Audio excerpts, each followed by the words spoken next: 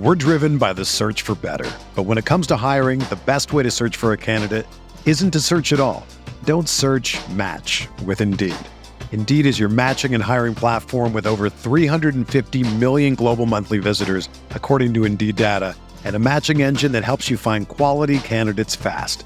Ditch the busy work. Use Indeed for scheduling, screening, and messaging so you can connect with candidates faster. Leveraging over 140 million qualifications and preferences every day, Indeed's matching engine is constantly learning from your preferences, so the more you use Indeed, the better it gets. Join more than 3.5 million businesses worldwide that use Indeed to hire great talent fast. And listeners of this show will get a $75 sponsored job credit to get your jobs more visibility at Indeed.com/Blue Wire. Just go to Indeed.com/Blue Wire right now and support our show by saying that you heard about Indeed on this podcast. That's Indeed.com/Blue Wire. Terms and conditions apply. Need to hire? You need Indeed. Welcome back. It's the Big Blue Banter, New York Giants football podcast. I'm Dan Schneier, joined as always my co-host Nick Filato. Today we get to break down a win. The Giants All-22 coaches film on the offensive side of the ball. We're doing both tonight. We're doing the offense. We're doing the defense. A lot of fun film to break down, so we wanted to get it out fast. Schedules cooperated. Today's the first podcast here is the offense, Nick, and I'm excited to talk about this as equally as I am almost the defense. Because, yes, there were some mistakes, especially in the second half, bog downs, but the offense looked pretty good in the first half. And there were some really fun plays to break down. I felt like what you said off pod was really true, and we'll get into more of that. But they had good counters, the Giants, for what the Washington Commanders were running on defense. And I don't feel like that was the case against Del Rio, really, at all last year twice. They played Del Rio twice last year, and they just couldn't counter what he wanted to do from a schematic standpoint. Kafka was in his bag. Maybe it was the help of Dable getting involved, according to Pat Leonard, at least, who knows if that's true or not. But he said Dable got more involved in the offensive meetings. Not sure if it was the case, Nick, but certainly looked like the offense from a schematic standpoint, from a game planning standpoint, from a specific individual play call standpoint against what they were doing defensively on specific calls, were there. They were sound, and they were making the right decisions. So I want to hear a little bit about that from you. I want to hear a little bit about what your thoughts were. And maybe, as we start this off, as you typically do, and we typically do, maybe one thought that changed from watching the tape versus watching the broadcast angle. Not necessarily one thought that changed, Dan, but I do want to talk overall about the scheme and how the Giants were able to exploit Washington. Look, football's a game of chess. Mike Kafka, he rolled out 12 personnel often. Now, when the offense rolls out a certain personnel package, the defense has the opportunity to match it with whatever personnel they want to match it with. Having Saquon Barkley back, 12 personnel, prompted Jack Del Rio early to match 12 personnel with base. And what do we talk about all offseason? How excited we were about this 12 personnel package because Darren Waller is a quasi wide receiver, even though he's low key a good blocker at tight end, which we didn't necessarily expect. Maybe not good, but he's better than damn underrated. Yeah. Underrated. And then Daniel Bellinger, he doesn't get the accolades, but damn, Daniel Bellinger is really important to this offense. Well, the Giants rolled out 12 personnel. They matched with base Washington. And then what did the Giants do? They just kept passing out of 12 personnel, and not just little quick passes, not these no, they were throwing deep. They were throwing bombs. Like, think about even the quick little pass that they had to Wan'Dale Robinson. Why did Wan'Dale Robinson have so much success on that play, making these Washington defenders look like they had never tackled a football player before? It's because it was against base personnel. They motioned Darren Waller to the other side of the field, and then that just shifted the linebackers, giving Wan'Dale Robinson more opportunity to get outside leverage against a linebacker who was on the hash. Tyrod Taylor confirmed it, gave it to Wan'Dale, and then he just made like 3 or 4 guys miss because a bunch of fat linebackers were out there on Wan'Dale Robinson and not a slot cornerback. So it was just the Giants running out there and using 12 personnel against base and exploiting them vertically and also just with speed over the middle of the field. And then it was also just the zone coverage of Jack Del Rio. He ran a lot of zone early in this game. Tyrod Taylor picked the zone coverage apart. They were great concepts that high load people. Whenever Jack Del Rio and the defense rotated a safety down into the box, confirmed one-on-one matchups on the outside for Tyrod Taylor would take those deep shots to Jalen Hyatt. So the Giants had answers in this game. They had a lot of answers for what Washington was attempting to do. In the second half, we saw some adjustments, though, Dan. Saw a lot more man coverage. Giants ended up having answers for that, but the execution wasn't there. But overall, I was very pleased with what the Giants were able to accomplish in this game, despite the fact that it was only 14 points. Yeah, I think you did a great job breaking that down. And I people keep referencing the 14 points. It's such a lame reference. I mean, look, they had 3 points off a 42-yard missed field goal that never misses. And they had a fumble on the 9-yard line or the 7-yard line from Saquon Barkley and the opponent's 7-yard line. That's a minimum of another 3, maybe 7 points. Yeah, man, they're starting Tyree Phillips. They just claimed this guy off of someone's practice squad. They're just Justin Pugh at the left tackle. Like, we got to take everything into context. Yeah. So the offensive line has been the big problem with this team the entire season. Offensive line wasn't great in this game, but it was functional. And that's all I'm asking for right now, is just give whoever the hell the quarterback is a functional offensive line.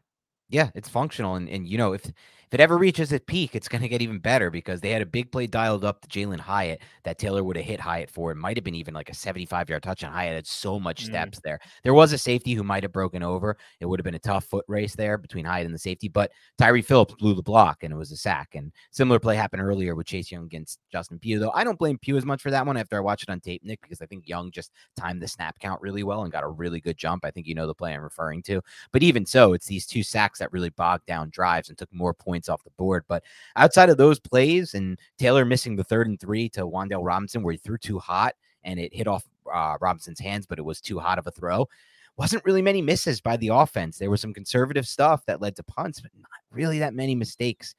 So I just felt like the offense looked a lot better in this game. Sure, the matchup was great too, so we should confirm that. But the coaching really stood out in this game, and Tyrod Taylor's play as well, which we'll get to later, as well as some other individual, skill players that had really big games in this one too, Nick. So two of 4 of the Giants sacks suffered were, one was a miscommunication. McKethan was a little bit late peeling off. That was in the second quarter with 7:10 left on a 1st and 10. McKethan was supposed to peel back to account for Chase Young. We've seen the Giants run this. A lot of teams run that peel back block, and he was just a little bit late doing so. Step down, probably shouldn't have done that. And then the other sack was at the end of the first quarter. It was a botched RPO. It was supposed to be an RPO in the red zone to Sterling Shepard. So it also goes to show you that they're trying to get Shep fed a little bit. He's in the red zone. He had the look, but Sterling Shepard just fell down. And that's not Sterling Shepard's fault. That happens sometimes. Tyrod Taylor read what the defense did. It was the correct read, I believe. Well, I'm not sure if I have the play, but it was the right read. And Shepard just ended up falling down. So what is Tyrod going to do? He's going to eat the sack in that situation because you have no other options. Yep. All right, let's get into, there's a lot to talk about within this offensive breakdown, but let's first get into the play breakdowns. People want us to get to that quickly, Nick. So we'll start there. And then after that, we'll work into overall evals of players like Tyrod Taylor, Darren Waller, the offensive line, things of that nature. Before, Nick, we get into the play breakdowns, and we are going to get to the films. We have cut-ups of a lot of plays. Nick has a bunch, and then I have some I want to throw in at the end as well. We'll talk about a few things, some stats that really stood out to me that are interesting. So first, I want to shout out to Dua Barrow, who is also a film analyst on Twitter, who I follow. I'm not sure if you're connected with him, Nick, but he does a pretty damn good job. And he did the numbers, and he actually totaled the stats on the Giants quarterbacks under pressure this season. So Tyrod Taylor under pressure this season, he's suffered 8 sacks on 100 dropbacks, an 8% sack rate. He's been pressured on 18.6, or his pressure to sack rate is 18.6%. That's 17th highest in the NFL. Daniel Jones had 28 sacks on 197 dropbacks, 14.2% sack rate, 30.8% pressure to sack rate, 3rd highest in the NFL. So I just thought those were really interesting numbers there. And they did it with the snaps together for Saquon Barkley as well. These are the snaps where they had Saquon Barkley on the field, I believe. So yeah, these are only the snaps with Saquon Barkley on the field, because this was to account for the idea that with Saquon Barkley on the field, it changes everything. So just an interesting stat right there. I wanted to see if you had any thoughts on that. Not too many takeaways, but if we want to get into Tyrod a little bit, just because this stat makes Tyrod look good. Look, just going off of the film, we're going to get into some Pro Football Focus stats on Tyrod Taylor. People don't maybe love Pro Football Focus stats, which is fine. I can understand why people don't love it, but just going off the eye test, man, Tyrod Taylor processes and collects information a lot faster than Daniel Jones in the drop back phase of a play. I think that's just objective at this point, because Tyrod Taylor, man, he has multiple answers by the time he hits his back foot. If his priors, what he thought the coverage was going to be, is not confirmed once he gets there because of all the processing that happens on a 3-step drop. And that's one of the areas that Daniel Jones struggles. Not trying to make this a huge quarterback controversy, but I think we have to be objective here. When it comes to collecting information on what the defense is doing, right now, the way Tyrod is playing and the way Daniel played over the last 2 or 3 games that we've seen him, Tyrod gets that information into his hardware, processes it, and has the answers based on what that defense is doing. And that is invaluable when you don't have an offensive line that is that great at protecting. So right now, Tyrod Taylor, I just got to applaud him because he's doing an excellent job running this offense and masking maybe what is a suboptimal offensive line situation because of what he is seeing pre to post snap and what he's confirming post snap. Yeah, I think you nailed it there, Nick. And I think, look, these are numbers that are tallied and put together by someone. They're not narrative-based numbers. They're just objective numbers. The reason why Daniel Jones is the 3rd highest sack rate and Tyrod has the 17th highest with very similar offensive line. Let's not look at Justin Pugh as some unbelievable left tackle. Let's not there's been major issues across the board, really, with Saquon Barkley on the field is because of what you just said. Tyrod Taylor processes information faster. He also moves through his reads faster. I have a couple examples that I can show you, but there's so many examples of him on play side quick game, like spacing concepts, where there were 2 in this game where he comes to the play side and comes off of it so fast. And that's been an issue for Jones's entire career, how slow or fast he can come off the play side or come back through his progressions. Multiple times, Taylor worked through the full progression from the play side back to the middle, then to the back side. This was on the Saquon Barkley check down. He also on one play on the scramble on 3rd and 2 that I put up. These are both on Twitter. I'll find the clips later potentially because I don't want to slow down this podcast. But on the 3rd and 2 play, he looked to the play side, wasn't there. It was quick game spacing. Looked back to the backside, wasn't there. Looked back to the play side, still wasn't there, and then decided to scramble for a 3-yard gain for the conversion. It's all just happening so fast compared to Daniel Jones. It's not a subjective thing anymore. It's an objective thing to say. Anyone who watches the tape can see it. Jones is a very slow processor compared to Tyrod. Now, I don't know how he is compared to Howell's a slow processor. We just watched a slow processor, for example. There are other quarterbacks who process slower than others, but Jones, it's very clunky in the pocket also with Jones. It feels like with Tyrod, it's not many wasted steps. He really moves through things fast. Like you said, he processes it before the ball's even at his hands. That's the cool part. It's so much information is moving through his head at that point. It's before he completes the drop back. Yeah. So it's a 3-step drop. He catches the football. He's realizing what the safeties are doing. He hits that back foot. If his preconceived first read based on the coverage that he thought it was going to be is different, he already has the answer to what the coverage is post snap. And that is a huge element to playing quarterback because you are going to be able to win that chess match within a play against a defense because you're going to have the answers because you know how to confidently read defenses. And you've seen so many defenses throughout your career that you're not easily fooled. And I'm not saying Daniel Jones is easily fooled, but Daniel Jones, this is an area of the game that we saw last year. How many times last year, Dan, did we see Daniel Jones catch the football in shotgun? Look, first read's not there. Shit, let me just go through the B gap, 3-yard gain, 4-yard gain, sometimes more, which is excellent. But he didn't stand in the pocket and just do full progression reads and then find who is open and who is going to be available based on what that defense is doing, or at least not consistent enough. There are examples of him doing it. Because people will just point to examples, be like, we had breakdowns too. There's examples of it. The problem is there's a few examples of it for Jones on a full season. And then Tyrod has 3 to 5 per game when you're watching him. That's what we need from Jones, 3 to 5 per game of these, not, 4 to 5 examples over the course of a season. And it's you really see it when you watch these games on tape. We just watched 2 Taylor games. We've watched a lot of Jones games in a row. It's clunky is the word I use. It's very clunky with Daniel Jones back there. It's much quicker. It's much faster with Tyrod Taylor. And that's just some part of Jones's game that he has to improve. We saw examples of him improving from a pocket manipulation standpoint, Nick, last year, but it just doesn't look like this level that Tyrod's at. And this is not even the highest level of it, but it is actually a pretty high level. Tyrod's underrated by a lot of people's standards. He's probably we talked about this before the pod. We think he might be one of the best, if not he's top 3 backup quarterback in the NFL right now. And he might not be 3. That's how it, we mentioned names like Gardner Minshew. I watched Taylor. Taylor's a better quarterback than Gardner Minshew. Gardner Minshew makes tons of mistakes that lead to turnovers. Taylor had no mistakes in the last 2 games, really. He had a missed throw to Wan'Dale Robinson on 3rd and 3 this game. And that was basically it the entire game. It almost felt like it's just a good level quarterback. But look, when you see numbers like that, that's why I wanted to bring them up, where they're getting pressured on a very similar rate, but one's taking a lot more sacks than the other. it says something, in my opinion, and it looks that way on the tape too. Go ahead. So two of the biggest issues with this offense, even last year, one, offensive line. We saw that this season.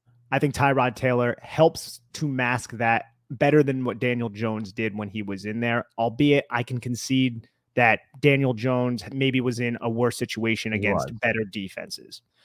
But the other huge issue with this offense, despite the fact that they won a playoff game, was they were dead last in explosive plays. I say this so often. Tyrod Taylor is creating explosive plays. He is pushing the football down the field, which is maximizing Darren Waller. It's maximizing Jalen Hyatt. And Tyrod is doing this not just because it's a play where it's, this is what was called in the huddle. He reads everything. He saw that safety roll down on the first Jalen Hyatt play, caught the football on the drop back portion, just held the post safety, was flowing over the top in the middle of the field. I'm just going to hold you there.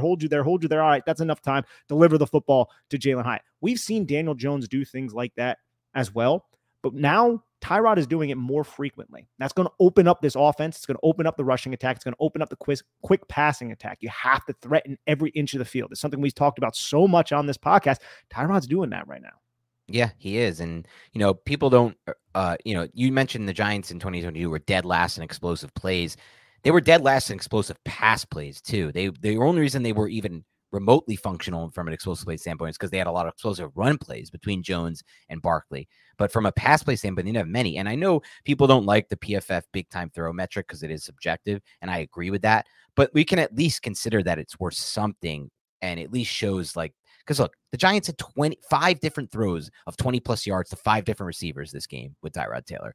There's only been 6 teams that have done that all season long this year. And the Giants weren't one of them, and the Giants weren't one of them last year. And this is a jarring number to me, Nick. Since 2022, when Brian Dable took over, Jones is at 623 pass attempts. According to Pro Football Focus, he's at 10 big-time throws. Now, agreed, maybe these big-time throws are subjective to an extent, but they're obviously taking into account the distance, the air yards, how far downfield they were, and explosive plays, like you said, which we were getting this game. We had 6 explosive pass plays in this game with Tyrod Taylor. We haven't had that many overall this season. I don't know before that how many we've had. We had a lot in the Cardinals game. So Jones on 623 attempts is at 10 of those. Tyrod Taylor on 88 attempts is at 6. I mean, it's not, again, this is not the be-all, end-all metric. It's PFF, but it's worth something, and it shows up on the tape. It's just like the sack thing we were just talking about. With quick game, Tyrod's moving through things so fast.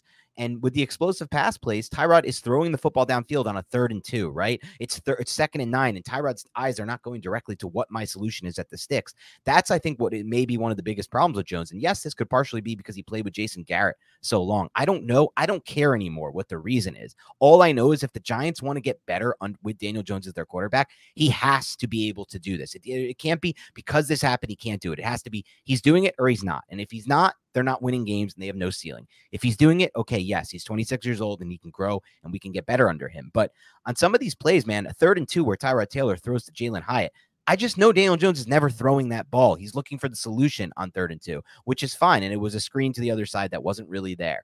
But and maybe if he doesn't see that, he's running with it. And that's fine. Maybe he picks it up. But how many times can you move the chains without actually scoring touchdowns until as a fan base you say, let's take the shots downfield? Because even if we miss that, the chance of us making it, like the 6 times Tyrod did in this game or whatever it was for 20 plus yards, those are well worth the times we miss it. We only need to hit 1 of 2 versus the grinding first downs, eyes to the sticks at all times. That doesn't really get us touchdowns and doesn't really give us a ceiling. And that's what I want people to think about. The ceiling of going for those throws on 2nd and 9, like Tyrod did on the 43-yarder to Hyatt, or the end zone one on 3rd and 2 that he missed. But if he catches it, it's a touchdown.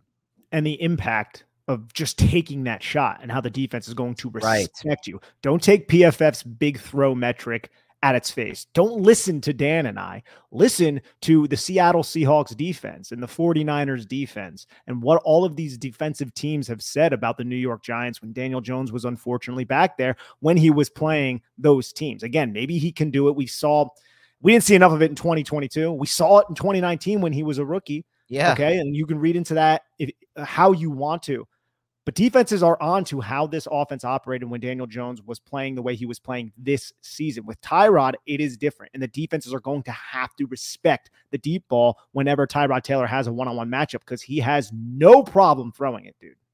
And we don't want to be Jones bashers on this. We're trying not to be. We're trying as hard as we can to be objective. So we consider that Jones can be able to evolve in this offense and start to make those throws downfield as he gets more confidence in the O-line. He gets more confidence in himself. He plays a little bit differently, but he has to start doing it. That's what it is. It's not a matter of if he can he, just do it, right? Like, that's it. When he comes back into the game, and he is going to be the starter, Dable's already confirmed this, he has to start taking these shots and stop worrying so much about the sticks. Where's my first down? Where's my solution? Where's my first down? He has to do that on the plays you talked about, Nick, where the safeties rotate down, because guess what? Jones was facing similar looks. That's the thing me and Nick have discussed a lot this season, and we showed you guys on the film. You can see it for yourself.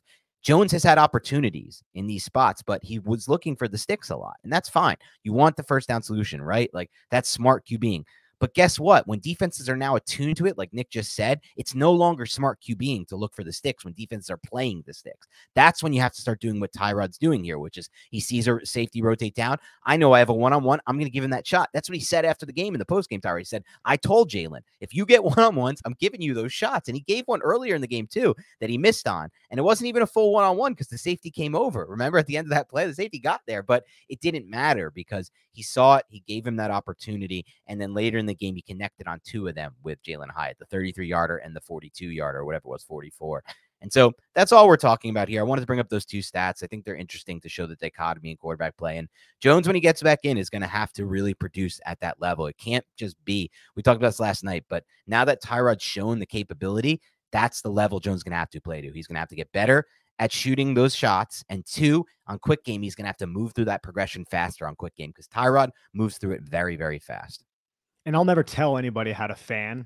And that's a big talking point on the New York Giants. But everybody should hope that Daniel Jones harnesses that and plays that well. Right. Plays as well as Tyrod Taylor has played. So we're all hoping for that. The Giants are tied to Daniel Jones right now. They gave him $40 million a year. That contract, it could be 3 years. I know it was a 4-year deal. They can get out of it after 2, whatever. But we want Daniel Jones to take these steps, okay? So it's not a Daniel Jones hater type of thing, but you want to get in the plays and show some of these instances that we were just referring to? Yes, but one more final thing on that. You may look at us and say, or look at that analysis Nick just gave and say, well, Tyrod didn't score that many points, but I just got to tell you, the film tells a different story. It simply does. We're going to have to hopefully show you guys that and explain that to you guys, but the film tells a different story. The Giants could have had more points. It's not Tyrod's fault Gano misses a 42-yarder. It's not Tyrod's fault Barkley fumbles inside the 9, and it's not Tyrod's fault that he doesn't score that many. Like, it was his fault he didn't score before halftime, but it's not Tyrod's fault that Darren Waller gets held and they don't call it on a play that he throws a ball to a spot where Waller didn't get held and he was allowed to fully run to the back of the pylon. He catches that football. We just saw it this game. And those are all examples of 2 games Tyrod got to play with really bad O-lines. Like, yes, the O-lines played better, but it's still not a good O-line. Like, I saw this stat earlier, and I told this to Nick. The Giants are dead last in offensive line continuity this year. They've only had 14% of their snaps with the same offensive line this season, 32 out of 32 teams. So, and it's changed in both the games with Tyrod too. They've had injuries in the Buffalo game against, again, a defense that led the league in sacks going into that game. It's not like Tyrod's facing some bottom tier D. And I know Washington hasn't been as good, but they had good pass rushers in this game that at times made Pugh and Tyree Phillips not look good in this game at times. So just things to consider. It's not always about the points. Sometimes it's about what the film shows from a lot of standpoints. Dude, 6 of the 7 games, the Giants had a different starting combination on the offensive Crazy. line. It's absolutely silly. But yeah, we'll get into some of these. We're driven by the search for better. But when it comes to hiring, the best way to search for a candidate isn't to search at all.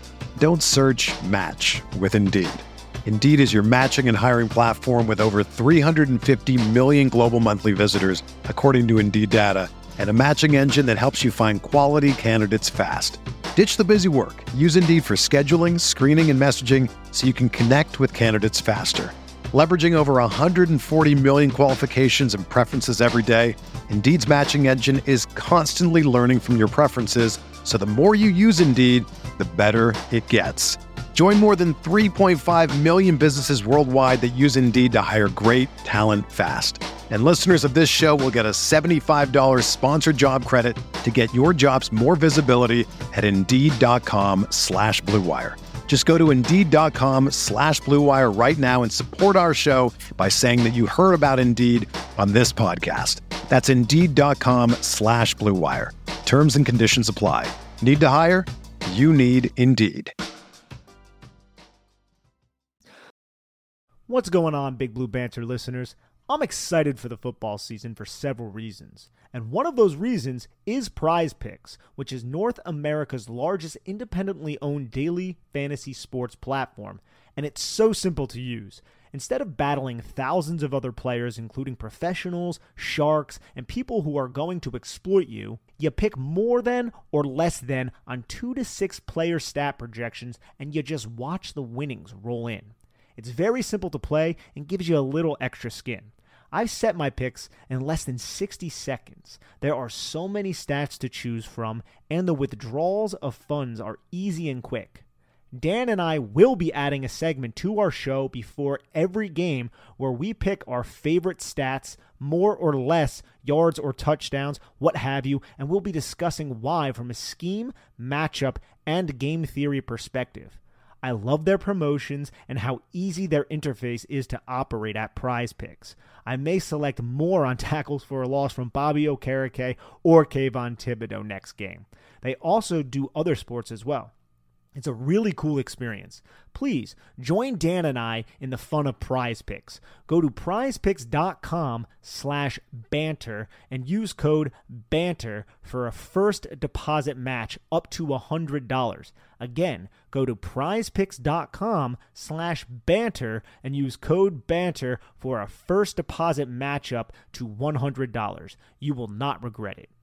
Make Little Caesars, the official pizza sponsor of the NFL, part of your game day. There are few things better in the world than kicking back, watching some football, and biting into some delicious Little Caesars pizza. Order online during our Pizza pregame, 1 hour before and 3 hours after NFL kickoffs, plus all day on Sunday. And get ready for some football and fun. Choose your favorite Little Caesars pizza or pick the toppings you crave. Old World pepperoni, extra cheese, Italian sausage, olives, onions, pineapple if you're into that. Put it on half the pie, the entire pie. There are so many other options that I don't have time to name. Slap that on a round crust, a thin crust, a stuffed crust, a Detroit-style deep dish. Either way, you win. And speaking of winning, everyone scores with convenient delivery or our in-store pizza portal pickup. So grab some friends and enjoy a few. So we'll start right here from the New York Giants. This is just 11 personnel shotgun.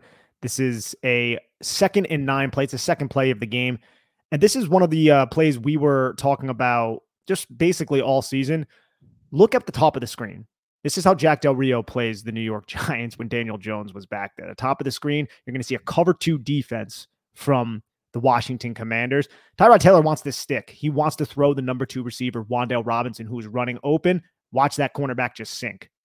Now, Tyrod just quickly came off of it. He didn't even opt to throw this ball, which is something that maybe we would like to see. Confirm that that player is coming down and throw that football. You could see the safety aggressively flowing over the top of the numbers at the top of the screen. But instead, Tyrod Taylor comes off it real quick, looks to the front side of the play, and then rips the football, but it goes out of bounds. But I wanted to just kind of highlight that early on in this game, they were running that same cut type technique, whatever the hell you want to call it. Just the outside cornerback is reading the release of the number 2 player. With that safety aggressively flowing over the top to the field side, Giants don't end up pulling the trigger on this. Ends up being a dead play. Jack Del Rio goes right back into his bag. Cover 2, just going to spy on those number 2, give you those throws to the field side. It's just unfortunately the Giants end up taking a lot of those throws later on in the game, especially attacking the boundary from 3-by-1 sets, which was something the Giants were able to do successfully. So the good news on this play, I thought, was now I also thought that Tyrod Taylor potentially missed a shot to Darren Waller there over the middle of the field once he reset, but there was good signs on this play, and I put this on Twitter. Second play of the game, it felt like we might get a competent game, Nick, when you see the right side of the offensive line pick up a stunt feels like the first time in forever there. As you roll that back, great job there by both Tyree Phillips and Glowinski to pass off and pick up this stunt. And a great job by Tyrod Taylor to reset the pocket. Watch how he slides to find a new landing spot there and then resets the pocket. This is what you want to see from the quarterback at all times. Don't escape right there. Reset and find a new throwing lane. Now, I wish he would have thrown to Darren Waller there over the middle of the field, but he didn't see that. It didn't work through there. He didn't recognize that that's on Taylor. But I do think it was good signs early on to see a blitz pickup like that, and then a nice slide and reset from the quarterback. Yeah, no, this is one though that you can point at Tyrod Taylor and find some fault. Like you didn't Yes. throw to the field side after you saw that cornerback squatting. You didn't throw to Darren Waller. So you could sit here and bash Tyrod if you want to, if you're Sure. so inclined. And now, Dan, we have the first play to Jalen Hyatt. Love this throw by Tyrod Taylor. Love this play overall. It's 3rd and 6, 10:32 left in the first quarter. You have a 3-by-1 set. Look pre-snap. Looks like this could be quarter, half maybe. Looks like maybe it's too high, but it's not necessarily that. This is going to be a cover 3 with a lockdown on the number 1 wide receiver, Jalen Hyatt. So it looks like everyone's running a zone coverage up at the top of the screen, and you're going to have that post safety flow over the top. He's originally over the number 2 receiver in the 3-by-1 set. He flows over the top. The apex defender ends up moving out towards Wan'Dale Robinson, and now you're going to have that boundary side safety rotate down into the box, look at Saquon Barkley while also seeing if there's any routes coming over the middle of the field. You have the linebacker who was sugaring the A-gap, who's going to roll over and go back underneath Darren Waller. Look how much attention's on Darren Waller. But what does that do? That confirms the one-on-one matchup for Jalen Hyatt. And Tyrod Taylor does such a phenomenal job holding this safety in place. You see the safety rotating towards the middle of the field. Tyrod Taylor catches it. Once he hits that back foot, he flips his hips, gets his feet oriented, gets his shoulders to his target. And it's not even like Jalen Hyatt purely has this cornerback beat. He has a little bit of an edge, right? But this throw, he allows Jalen Hyatt to run underneath it. Like this is Tyrod Taylor throwing a pass and just trusting that his wide receiver has the speed and acceleration to locate it. And that's just well placed right outside of the reach of Benjamin St-Juste, and it allowed Jalen Hyatt to make this catch. And let's watch Tyrod Taylor's helmet. Hold the safety, hit the back foot, get everything oriented.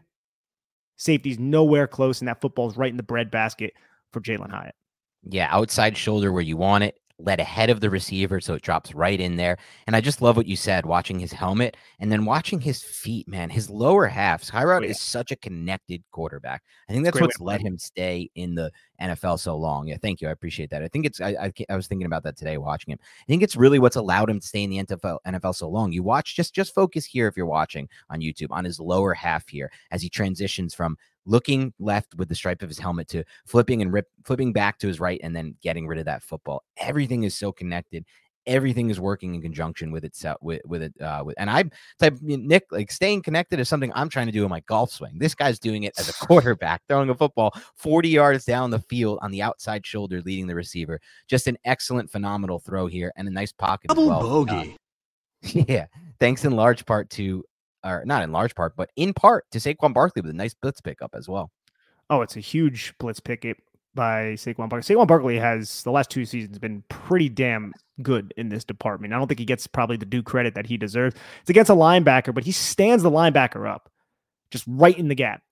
Jamin Davis can't do anything. Like Saquon Barkley owned Jamin Davis in this game, bro. Saquon beat him on multiple plays. It was really fun to watch. That's just a beautiful play overall by Tyrod Taylor in this offense. So we also saw a somewhat diversified rushing approach from the New York Giants. Nothing too crazy, but I charted some of their runs. It was mostly split zone, but we also saw GH counter a handful of times, and this is going to be one of those plays. Saw a duo run, saw a couple inside zone, a halfback stretch, saw a dart, tackle wrap, whatever you want to play, or whatever you want to call it. So we saw several different types of runs from this offense, and on this play, we're just going to see a GH counter. We see this a lot, backside guard pulls along with the H-pack.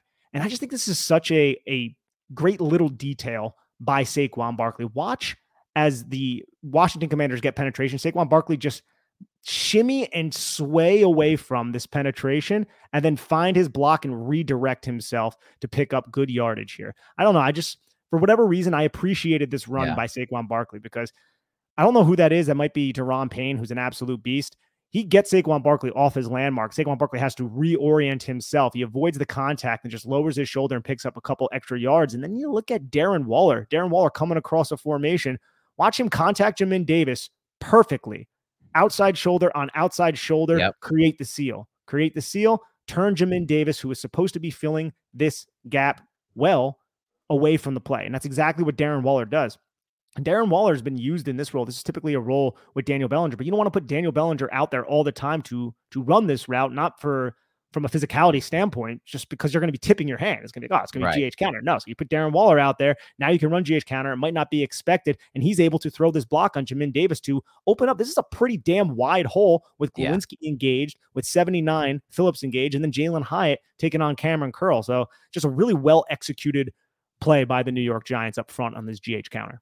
And they did a couple things I liked on that play. First of all, it came after the explosive pass play to Hyatt, so it was up tempo, and they ran it, which I thought gave them an advantage.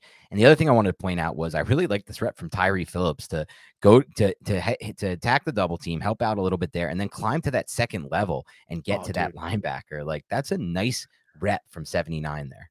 I'm so glad you brought that up, because this is exactly what you're supposed to do. And the double team is on the one technique. So that's the player that the Giants are blocking down on, because the end man on the line of scrimmage he's off of a 5 technique, not quite a wide 9, but he's wide of the tackle. And that's not Tyree Phillips' responsibility. That's going to be the backside guard's responsibility to kick him out. Tyree Phillips' responsibility is to double team up to the play side linebacker. So what do? You have to aggressively attack the outside hip to form the double team with your guard. And he does that. You see the pop on contact against Ridgeway, and then Phillips just goes square right to this linebacker and then eliminates him. That's a really well done play by Phillips, and I'm really glad that you brought that up, dude. Yeah, excellent execution, honestly, from multiple players on the Giants on this play. This is just how it's supposed to be done, and it's good to see the run game start to get a little bit more on the same page. So originally, the Giants come out, and they're in a bunch formation, and they're going to motion Waller. All of the defense just takes a step towards the motion side, because now you have a double strength to that side. The running back is on the opposite side of that, or he's on the same side of that double strength, but the opposite side of typically where you would run the football to in a shotgun formation. So look at the leverage that Wan'Dale Robinson has at the bottom of the screen against this linebacker who is on the hash. You just run the number 1, Jalen Hyatt, right at the cornerback, and you just run out. This is an easy pitching catch. I'm not certain why this wasn't accounted for and why Washington seemed to be more focused on something else at this time, because you have a too high look. It's going to be a quarters coverage, off leverage. No one can account for Wan'Dale Robinson. Tyrod quickly processes this, hits his back foot, gets the football to Wan'Dale Robinson, and then look, he just makes a bunch of linebackers miss in space. 2 of them run into each other, and he picks up 22 yards, just absolutely embarrassing this defense. Yeah, and this is one of those plays, Nick, that I watched, and I thought, one, all game we've been seeing, and this is not prior to this play, but as you watch through the tape, all game we've been seeing the Giants do a good job of using pre-snap motion to basically serve as eye candy. Darren Waller in this regard, that was something we've always discussed last year. A really good job by Kafka. But 2, this was a good example of something that I think Brian Dable mentioned in the post-game press conference, which was that he felt like the timing of the passing game was in a really good spot. This was really well timed in the passing game. Like you said, Tyrod Taylor hits his back foot. His whole lower body is connected. The ball's out. It's right to the outside shoulder, which allows Wan'Dale Robinson to make that pivot and cut back inside and freezes up that that linebacker. Yes, it's not the guy Washington wants on Wan'Dale Robinson there, but if that timing is off or if the ball placement is off, it's just not going to be a yard after the catch type of play. And the Giants get an extra 10, 15 yards because the timing is so strong on this play. And it's also, you got to credit the coaching for attacking the defensive decision making. Like Jack Del Rio, you want to come out and base against our 12? That's how threatened you are by Saquon Barkley in our rushing attack. Cool. Watch this. We're going to hit Wan'Dale Robinson out of this stack, which was a bunch, and your linebacker's not going to be able to account for him. Like that's just, you have to have a better plan than that, because Wan'Dale catches this football and he knows, oh, dude, that's a linebacker out there. I'm going to make this guy look silly. And he does exactly that. Yep. Just an awesome play. One of the Giants' explosive pass plays from this game. Great time. We're going to get another explosive play on the very next play, 1st and 10. This is Darius Slayton's explosive play. Look who's on the field. Paris Campbell is the motioning player. We saw a lot of motion with the Buffalo Bills as well. It just kept Buffalo honest, opened up some running lanes whenever the Giants decided to hand the football off.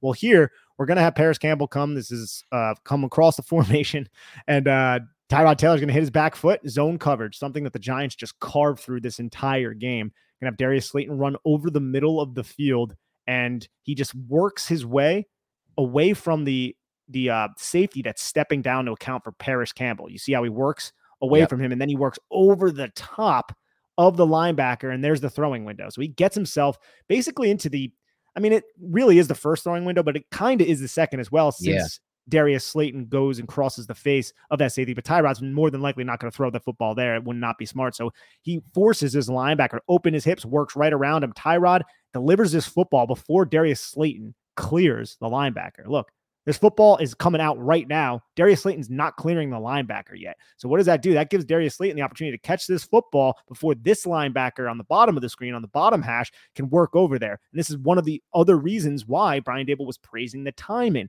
and the rhythm of this offense, because that pass really allowed Darius Slayton to create this explosive play with yards after the catch because it was so well timed and thrown in an anticipatory manner. You broke that down so well, Nick. And I think, as you explained, this is another example of great timing in the pass game. And if that timing is not perfect like it was and that ball placement isn't there, that second linebacker is the guy who's going to make the play on that. And that's what turns that into an 8-yard gain, or maybe even a hit that jars the ball loose for a fumble or an incomplete pass, rather than a huge explosive play after the catch that was able to be had there by Darius Slayton.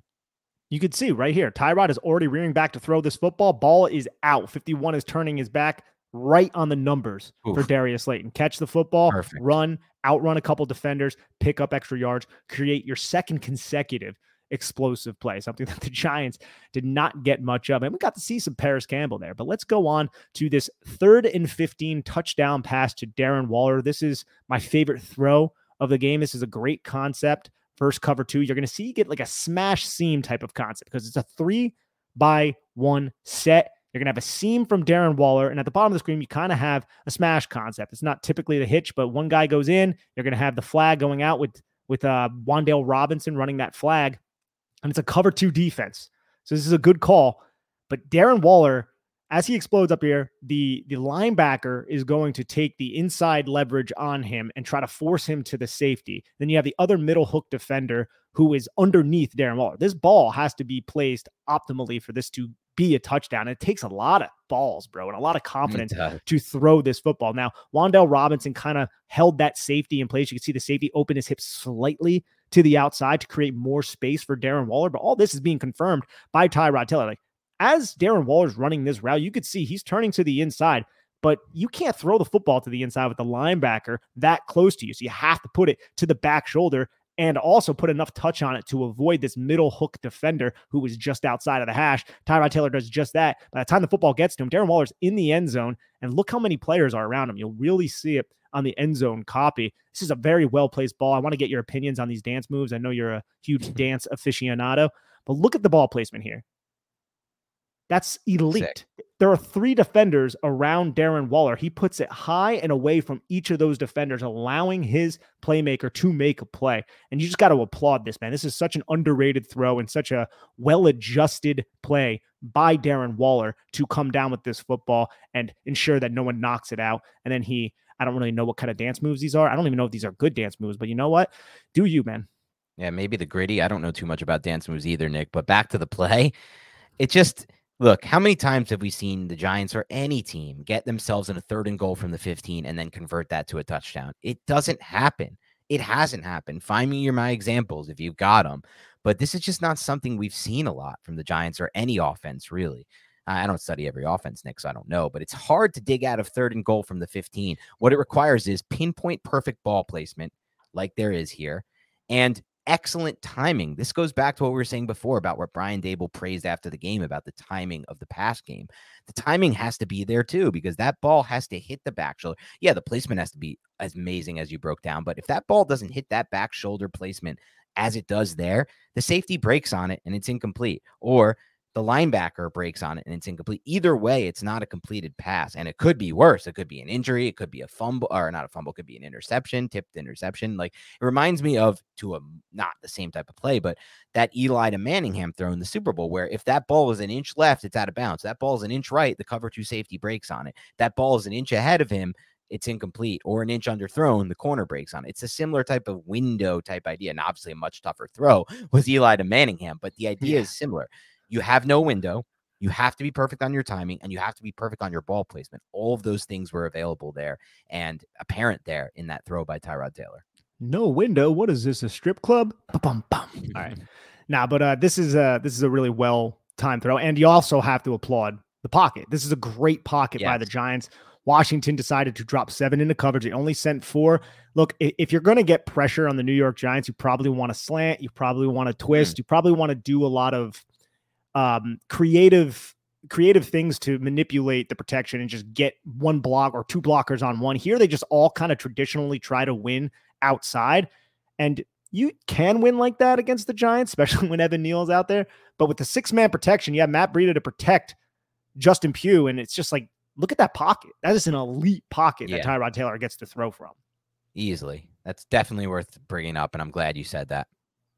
And now we're going to talk about a pocket that wasn't necessarily elite, but this is the touchdown play to Saquon Barkley. I absolutely love this play from Tyrod Taylor and from Saquon Barkley.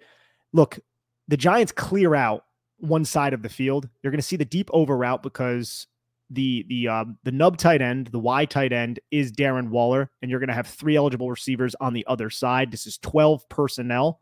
I believe this is base personnel too. I could be mistaken. They might have matched to nickel at this point because the Giants were carving them up with 12 personnel passing. But watch Darren Waller just clear out the bottom of the screen. You're going to see the pattern match of Washington. There's going to be a push call. He's pushing Darren Waller, but he also is sinking because he sees the backside crossing route. So this is a play that we would applaud Deonte Banks for. So you can see him sinking underneath the backside crossing route. So now they have a high-low on the backside crossing route. But what does that do? That creates an isolation, a one-on-one matchup for Saquon Barkley against a linebacker. What did we talk about a lot last week, Dan? We talked a lot about how the Giants were so obviously trying to get Saquon Barkley isolated against Dorian Williams, but it just did not work. So on this play, Tyrod Taylor does traditional play action from under center, something we didn't see a ton of in this game. And Saquon Barkley just out-athletes Jamin Davis. But also, Tyrod Taylor's path on this play was another reason why I think Jamin Davis was slightly hesitant to come down, because you're going to have the play action element. Tyrod Taylor, the pocket's still actually pretty good here, but Tyrod Taylor steps up because he sees it's man coverage. He sees everyone is cleared out, steps up, and now you can see Jamin Davis is looking right at 2. He's looking right at Tyrod Taylor. He's like, are you going to run? You're going to run? Right. And then he's like, oh, crap, man. What about 26? And no, he's a absolute angle eraser, and Saquon Barkley does what Saquon Barkley does and takes this all the way to the house. Absolutely love this play, getting more explosive plays through the passing attack. This one a little bit more unconventional from a play action standpoint. It's so unconventional, Nick, because we're rewinded a bit. It's like the conventional side of it is, why is Tyrod Taylor stepping up into this pocket? He doesn't really need to. It's such a good pocket. But the unconventional side of it is, if he doesn't step up into this pocket, does this play ever happen? Does Jamin Davis ever have that hesitation for the quick second as Taylor moves forward? And does he stay with Barkley otherwise, or stay enough with Barkley to make the tackle after the catch? Right? Like, so that's the fun part about this play. It's like Tyrod probably shouldn't be stepping up into this pocket. While at the same time, if he never does, I'm not sure if Jamin Davis actually hesitates and steps forward real quick against Barkley, and then Barkley has the ability to create that much separation. He's going to create some separation, but that much. And then the third part about this play, as you see more from the end zone angle, is, look, this is not as easy a throw as people think it might be. As you're stepping up, moving forward from an unbalanced base, from that arm slot and arm angle, it is not that easy to get that ball outside as he does here to Saquon Barkley. And it's so important to get the ball outside to Barkley, because that allows Barkley to lose no momentum as he turns up field there. You can watch Barkley catches that and doesn't lose the momentum. It still almost gets tackled. If that ball placement is not where that is, or it slows him down in any possible way, it's going to be a 6-yard gain. It's not going to be a touchdown here. So that is a really good job by Tyrod and the quarterback here of changing his arm slot, getting the ball to a position that doesn't require the receiver, or the running back in this case, to slow down after making the catch, allows him to lose no momentum and transition upfield. And, not to bring this back to Jones, but there have been times where Jones has missed on some of these throws in the flat, or has made them, but they've slowed down the post catch. And so I just think it's worth discussing here. This play was definitely unconventional. It's a play that, we might say earlier, like, don't escape this pocket, but I'm not so sure if he doesn't escape this pocket and move forward into it, if this play ever happens. Well, look, dude, let's watch the stripe of Tyrod's helmet. We know what's happening here. You have Darren Waller running a deep over, and then another over from the backside. Tyrod goes into the mesh point, if you want to call it that, and then he's still in his drop back, and he's watching all of these routes develop, and he's seeing what's happening. You could see how the stripe of his helmet is moving from right to left. So he is watching that backside crossing route. So at this time, right before he hits his back foot, he sees how that cornerback, who was originally assigned to Darren Waller's making a push call while sinking to depth to undercut the backside crossing route. So what does that confirm to Tyrod, all in a manner of a split second? It confirms that, hell, there is no one other than Jamin Davis on this side of the field, on this side of the hash, within myself and 20 yards. So I'm going to hit my back foot, and I'm going to isolate Jamin Davis in a situation where he's going to have to make a decision.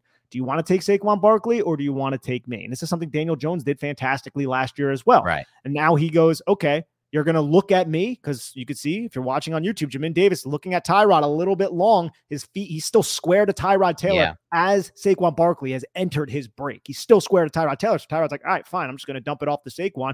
Saquon's a better athlete than you are. And he is. And Saquon takes it to the house. So that also kind of plays into processing as well. It's just a really, a lot of collecting a lot of information, man, right there, collecting a lot of information and then capitalizing on it. I really like that point by you there, Nick, about how the information he collected there was that there was going to be so much space on that side of the field. We always talk about it's a numbers game for a quarterback. Like, figure out where your space is going to be on the field. He collected that information and knew there is look how much space there is even after that catch, right? Like, Tyrod steps all the way through the pocket, which should obviously, and I'm sure it does. We can't see it from the back end. Signal to the rest of the Redskins defense or the Commanders defense that we have to start moving back right. And even after all of that, and Barkley catches, outflanks the linebacker, there's still just so much space on the field. Like, they can't get back in time because so many defenders have vacated to the right side of the field already. And they also, you can give credit maybe to the coaching staff too. I'm not certain, but Jack Del Rio does this a lot when he's in quarters coverage. Right? He'll pass off the one route. It's an inside breaking route. The cornerback will pass off, and he's going to flash his eyes to the backside to see if there's a crossing route that he can work to undercut, because the safety, you could see Cam Curl, number 31, also was closing down on Darren Waller. They're paying attention to Darren Waller. Someone needs to undercut the backside crossing route because it's going to have over the top help. But as we know, it's not going to prevent you from catching a long pass. It's just going to prevent a touchdown more than likely. So it's going to clear out so much space. So the Giants end up taking advantage of that space. I absolutely love this play overall from the Giants, man. It's great to break down good New York Giants offensive film, man. It's refreshing. It's a lot more fun. All right, we're going to get to a 3rd and 2. This is going to be the Tyrod miss to Wan'Dale Robinson. So I brought up a little bit earlier how one of the adjustments that Washington made, and it did somewhat slow down the New York Giants offense, but I also think it was a product of the Giants playing way too conservatively because they knew Washington couldn't do anything offensively against that defense. So they went really conservative in the second half. But Washington also started running a lot more cover one, a lot more man coverage. The Giants incorporate a really good man beater here, and Tyrod just flat out misses it. You can see the man coverage beater. The number 1 wide receiver is going to run towards the outside shoulder of the defender who is on Wan'Dale Robinson. Doesn't necessarily have to contact him, but it's a rub route. It's a pick route. And they understand that you can get away with this if it's not blatant and you just like show your hands and act as if you're an eligible receiver. So what's Wan'Dale Robinson going to do? He's just going to run underneath the release of the number 1 receiver, wide open. Tyrod Taylor sailed it. And that's just going to happen sometimes. Wan'Dale Robinson also has a catch radius of like Danny Wood on this. This was the worst throw of the game by Tyrod Taylor. I don't know if there were too many others, but his only missed throw. He might have had some, he had a misread. We went over earlier on 2nd and 11, and he might have had some others in there, but this was the only actual missed throw. I think he just gets a little too excited and puts too much heat on this because you can see it just hit hard off of Wan'Dale's hands. And obviously, as you mentioned before the pod, Nick, like Wan'Dale doesn't have the biggest catch radius. So it's like not the right receiver you want to come in hot throwing there. Again, this will be the only time you'll hear me say I think Paris Campbell should be in for that play over Wan'Dale Robinson, just because Paris Campbell, and I don't really actually mean that because I think Wan'Dale can do so much when you get the football to him in these situations. But Wan'Dale Robinson has one of the smallest wingspans ever in the NFL. It's something that when the Giants drafted him, we're like, this guy is an outlier by like 3 different metrics, like hand size, wingspan, arm length, all that stuff. And he's small. He's like 5'8" or whatever the hell he is. So but yeah, this ball still needs to be placed on him, and it's just not. And this was a 3rd and 2 situation, so it's still kind of a critical down. Yep, for sure. Big miss from Taylor here. All right, Dan, and now we have this 2nd and 9:29 left in the 4th quarter. There wasn't as much fireworks in the second half of this game, but one last fireworks, the grand finale, as they call it, another deep pass for 40+ yards to Jalen Hyatt. Man, dude, you can really see the stutter here. Watch. I'm going to sink my hips. No, I'm not. And Benjamin St. Juste just gets caught up, dude. There's real NFL elite speed from this wide receiver. And Tyrod Taylor throws a good football here. You can see him looking off the safety. You're going to have the post safety flowing to the middle of the field. Tyrod Taylor catches it, head towards the post safety, hit the back foot. He really waits. He's really patient with this one because he knows that safety's looking to fly over if he indicates that he's throwing to Jalen Hyatt. And this ball is placed in a manner where that safety had no chance on this football regardless. This is an elite throw from Tyrod Taylor right along the sideline and allowed Jalen Hyatt to drag both those feet. And remember, this got reviewed and upheld. It was a very close call, but Jalen Hyatt, big boy stuff, keeping his feet in bounds. Yeah, drag that toe, which was awesome to see. Great breakdown from you. What I love most about this play, Nick, it was 2nd and 9. We're not looking to the sticks. We're confirming pre-snap and post-snap that he's going to have a one-on-one. There's off coverage, which should work to Cajuste's, not Cajuste. What's St. Juste's favor? Benjamin St. Juste's favor. But it doesn't because, like you said, Jalen Hyatt has such good speed in second gear that he can chew up off coverage there and just get that separation there. Just an awesome play all around. Eats into the cushion, man. Like, this guy's a cushion eater. Like, you can give him the cushion, sure, but if he hits you with a double move and then you fall for the bait, which this is the play the Giants ran a lot last year. This is just, all right, it's middle of the field closed, pre-snap. That's what it's going to be post-snap, we believe. So we're going to run, just stutter and go. One of these wide receivers need to win, hold the safety in the middle of the field, and bet the matchup that you like best. And that's going to be Jalen Hyatt against St. Juice. And you can see how that stutter at the sticks. Look, oh, I'm going to the sticks. Oh, no, I'm not. Just ran right around him. Oof. That looked awesome right there. Yeah, man. And that ball just kind of fades right to the sideline perfectly so Jalen Hyatt can run underneath it. Look, Tyrod Taylor doesn't have Patrick Mahomes' arm, but that's still a really damn good throw. Yeah, it's a big distance throw from him, and he doesn't have a great arm. And also, it was, according to people who were at the game, an incredibly windy game. A lot of wind was a big factor in this game, which surprised me that a lot of these deep balls were so on target based on the wind, which just goes to show, good game here from Tyrod Taylor. Definitely one of his best games, I thought, that we've seen from him for sure.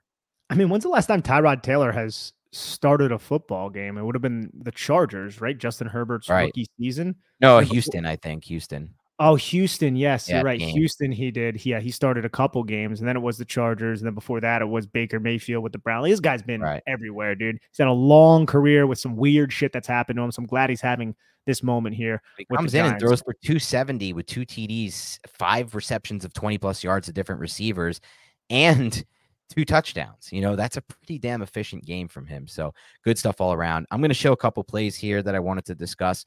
This first one is a good example of what we were discussing earlier. So I wanted to bring it up, Nick, which is how fast Tyrod processes information before even getting to the back of his drop, and then how fast it allows him to work through his reads. Just focus, if you're watching this on YouTube, focus on Tyrod's helmet, which is focusing on his eyes. Look at after he snaps the football, how fast he works through all of his progressions here. He'll get the ball. He'll look play side. It's not there. And then he looks to the middle of the field. It's not there either. Then he looks backside. It's not there. He goes back here, flashes back to the play side just in case something opened up. Instead of hanging on the play side and staying there and staring there for a second and a half, 2 seconds, he goes back. It's not there. So what does he do after going through all 4 of those options? He decides, let me run it for the first down. This was 3rd and 2. He picks up 3 yards for the conversion. I just loved how fast he moved through his progressions there, Nick. Dan, you want to know what's funny? And that was really well broken down. But I remember Saquon Barkley had a quote about Tyrod Taylor saying that, I don't know why, but he always smells good. And I feel like that is well represented in the way he plays. He looks like somebody who smells good. Does that make any sense whatsoever? He's very smooth. Not to a layman like me, it doesn't make sense. I don't know if I'm hip enough for that, Nick. I'm not hip at all, though. You might be. You might be. Oh, look, we're already past another play, but he's cool as what is he? As cool as the opposite side of the pillow? Is that the other side? Yeah. Cool as the opposite side. That's a quote from Stuart Scott. That's a Stuart Scott quote. I feel like I messed it up somehow. And here we're going to do another play here. This one was one of my favorite plays of the game that didn't get talked about yet by us. Nick, you put up the clip on Twitter. I put up the clip on Twitter. You just put up one line on it, just graceful. And I think that's a fine line. If we had to pick one word one word to describe this play, I would describe it as that. But there's more you could say about this play. This was another conversion by Tyrod Taylor, I believe on a 3rd and 2, but I'm not positive about that. So we'll look at the player. No, this was a 1st and 10 here. He catches the snap. The pressure is coming from Chase Young immediately. Instead of escaping right here, which I've seen quarterbacks do, even though it is, a nice job by Saquon Barkley to help pick up. Oh, yeah. He steps up into the pocket. There's nothing there because the linebacker's coming up. So he transitions smoothly to the left. Now, as he's rolling, look at this ability to make that throw. That is arm slot. That is changing your arm slot here. As he's rolling to his opposite shoulder, he's able to flip his hips, and look at that arm slot he throws from. I just love different arm slot throws. That is such a pretty looking throw right there from Tyrod Taylor. Not a lot of quarterbacks are able to do this kind of 3/4 sidearm throw while moving to your left, and then keep the accuracy and the ball placement good. Sometimes if you try a throw like this while rolling, sprinting to your left, it's going to go way all over the place. The ball placement is going to be terrible. He's able to full sprint to his left and then still keep that throw on target. It's beautiful. It's graceful. It really is. But I'll say this too. If you were playing Madden, Dan, Tyrod Taylor's not completing that pass. Like, you throw it way out of bounds. Yeah, you know that's what I mean? I'm saying, dude. You're getting an errant throw there, maybe even an interception if you're playing Madden.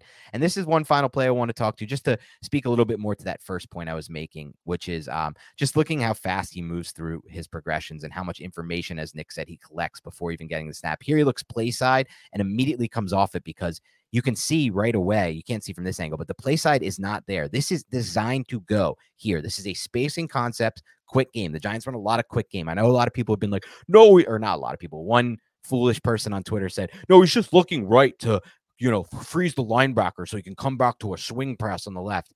It couldn't be further from the truth. He's looking right because this is a spacing concept designed to go here to the right. He's so fast to process that it isn't there post snap that he comes off of it immediately. Can't go to Wan'Dale because he's already off it by this point. This is the point where so as he comes off so fast, watch, comes off here. Now pause. He's trying to, Wan'Dale bracketed right here. Can't go Wan'Dale. Some people have said you can lead Wan'Dale into space, maybe, but that passing lane is tight and 52 can probably get in it. And he's already off it by this point. You could see it by the stripe of his helmet. He's already come off of it as he should. So then he finally comes back to the swing here to Barkley, gives him a chance to make somebody miss in space. Barkley's not able to at this point. It's played well by Washington, but this is just a good example of how fast he processes information because he doesn't spend much time on the play side there. A lot of people are going to spend time looking for this quick game to get open on the spacing concept. And it's just not open. And it's a good job by him to come off of it fast. And he gave the football to Saquon Barkley, and Saquon Barkley was accounted for, but there was about 5 or 6 yards of space between Saquon Barkley and the defender who was coming down from depth to meet him. Right. Saquon ends up picking up, I think, like 6 yards on this play because he catches the football and then he lowers his shoulder and runs through 23. 23 brings him down, but it's still a solid pickup. It keeps the Giants on schedule, and that's all we're looking for right now. And it's not a tipped pass up that could be intercepted. And if you throw this to the side, it might have been because Washington was ready for it. I also want to run the play one more time and just have people look simply at Tyrod's lower half and his footwork. Everything is just so connected. I brought this up earlier, but you can just watch it here. Watch his feet. Watch how connected that looks as he gets back across to the swing pass. It's just like tap once, tap twice, bang, get over there. And it helps him stay on target. It helps keep his ball placement on point for the majority of the throws, pretty much everything but that Wan'Dale throw this game. No, absolutely, man. I'm right there with you. All right, let's talk a little bit about the Giants' offensive line, and then we're going to some notes and takeaways from the offensive line. Then we're going to get to superlatives, and then we're going to get out of here. So where do you want to start with the offensive line in this game from what you saw? I just want to say, because I've seen people talking about this on Twitter, and they're absolutely right. The communication of the offensive line was so much better. You discussed how they picked up that one twist. I don't really think Washington twisted as much as they probably should have. They hardly blitzed. They did not bring that much pressure against New York, which was also somewhat surprising, even though they're not really a blitz heavy team. They more so rely on their pass rush, which is a good pass rush. But altogether, you could still see it's a much more functional, competent, and communicative offensive line. And Brian Dable talked about it after the game. He said, we're going to move Marcus McKethan over to left guard to play next to Justin Pugh because he's a veteran, and that's going to allow Mark Lewinsky to play next to Tyree Phillips, who's been here for a cup of espresso or whatever the hell, even though he was here prior. So you can have a veteran there to basically assist Phillips. And I think that really helped, at least against this team. I don't know if it would have helped against a lot of the other teams the Giants saw earlier, but right now I have more confidence in this offensive line heading into week 8. And luckily for the Giants, it's not a lot of confidence, but luckily for the Giants, it appears like right now they're getting Andrew Thomas and John Michael Schmitz back, which is going to allow them to really put Justin Pugh wherever they want to put him. He should still be a star. Tyree Phillips, wherever they want him. Hopefully Evan Neal's back. So at least it's trending in the right direction. because for the first 6 weeks, really, first 5 Mhm. weeks, really, it was shit. So I just wanted to say that I'm just happy that at least it's not a focal point of being an absolute disaster and tire fire like it's been all year. Yeah, and look, things could look different fast against Jets. The Jets are good. I have no clue how the Giants are going to block Quinnen Williams. I just don't No. know because there's just no way to do it. You saw, and we'll see on the next pod, how bad Nick Gage struggled with Dexter Lawrence in this game. It was a disaster for Washington watching Dexter Lawrence against Gates. And so that could be issues. And this wasn't a perfect game from the offensive line. I thought Pugh at times struggled on the edge, and so did Tyree Phillips. And that's to be expected. The path, like you said, Washington has good pass rushers on the edge. They really do. And they have a good defensive front. It wasn't the easiest matchup in the world. But just to see that improvement in communication, Nick, to see all those clean pockets we just broke down for Tyrod Taylor, which we didn't see a lot of with Jones against Miami. We didn't see a lot with Jones against Seattle even, right? So they were just felt like a difference, a competency with this O-line. But we did benefit from, like you said, and I think it's an astute point, like Washington didn't run as many games up front, and that's just not a good plan if you're an opposing DC. Maybe it's not something you do as a defense, but sometimes you got to make game plan specific game plans. And that was one that I think they definitely missed on in this game. But anything else on the O-line before we get to superlatives? Now let's run right into the superlatives. Okay. Superlatives. Give me your unheralded player of the game. Ben Bredeson was the unheralded player. Look, Ben Bredeson, he's an adequate starter, replaceable starter, but he's a functional player, to use that word again.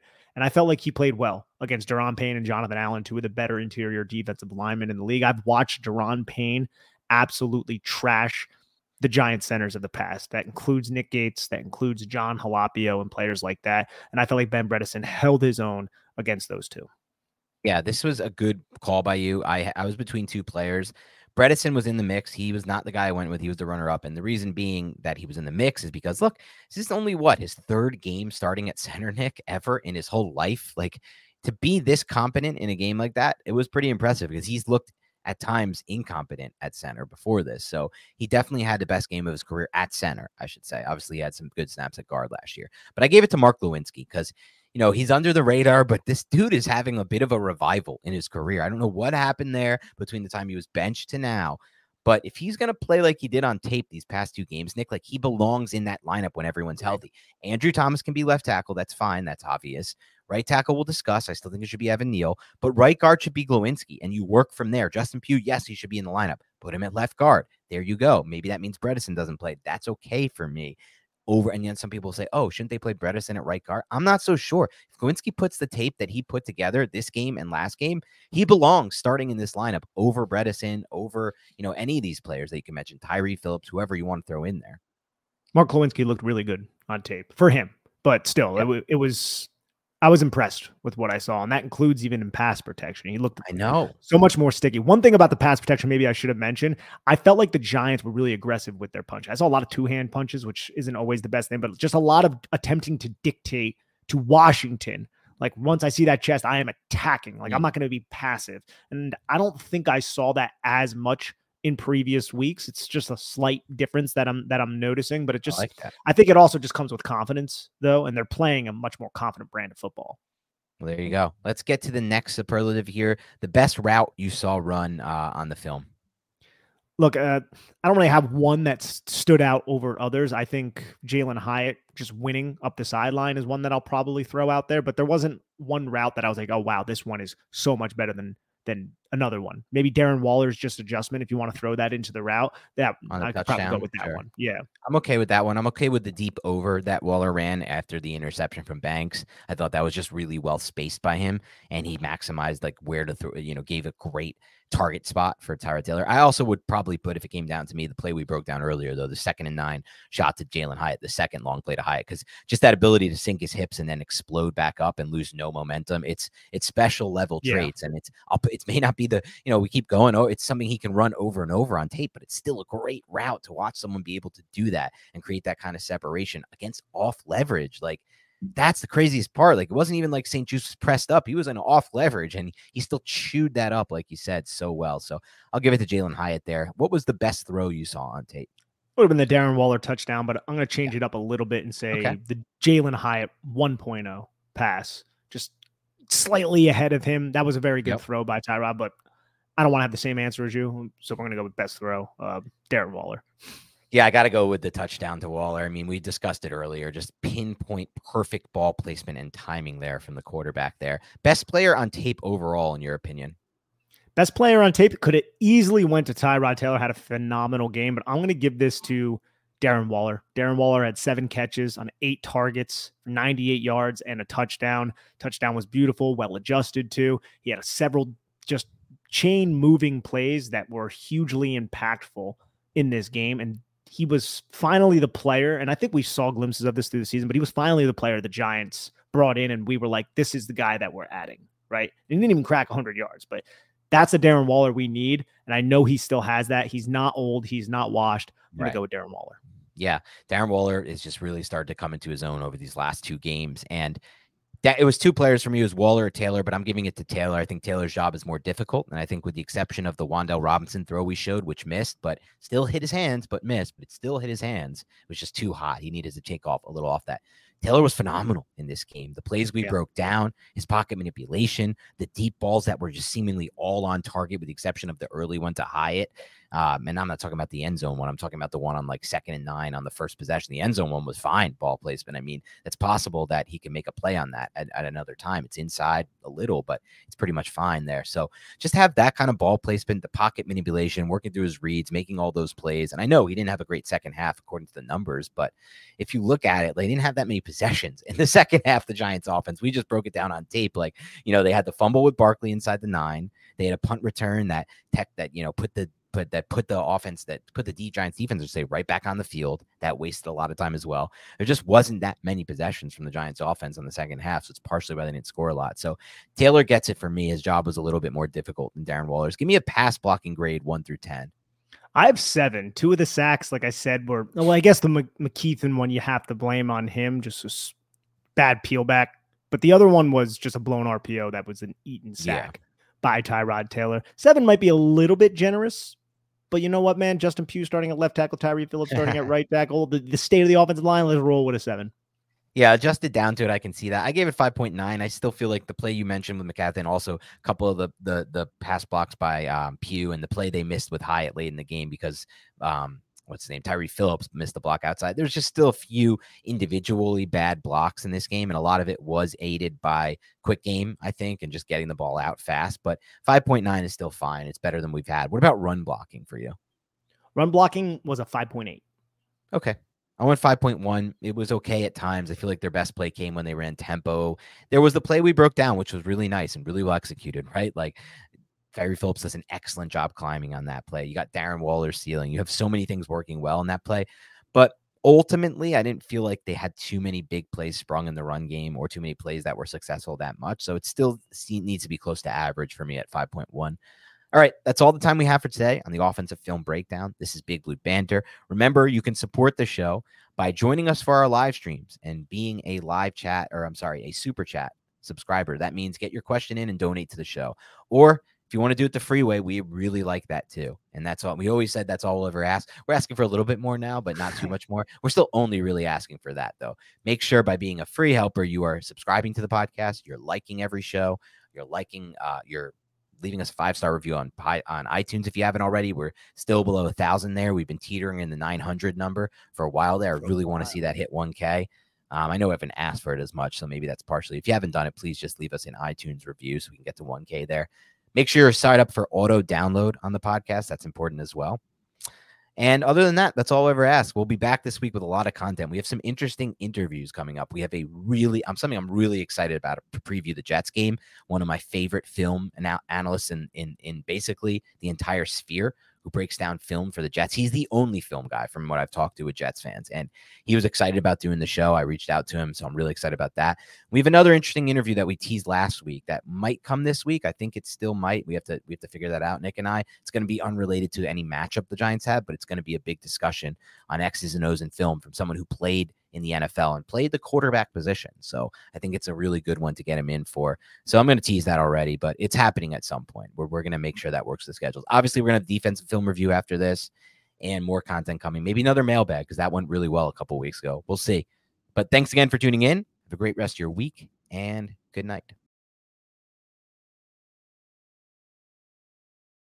It's happening daily. We're being conned by the institutions we used to trust. The mainstream media is distracting us with meaningless headlines instead of focusing on the harsh realities facing American families. Time is short before something big happens, and that's why so many folks are preparing. They're becoming self-reliant by investing in emergency food storage from My Patriot Supply. Go to MyPatriotSupply.com and secure 4-week emergency food kits for each member of your family. Each kit contains tasty breakfasts, lunches, and dinners, averaging over 2,000 calories per day. Save $50 on each 4-week food kit you purchase. Plus, get free shipping on Ready Hour 4-week emergency food kits. You're not ready if it's not Ready Hour foods. At My Patriot Supply, you can also get solar power generators, water filtration units, heirloom seeds, and survival gear.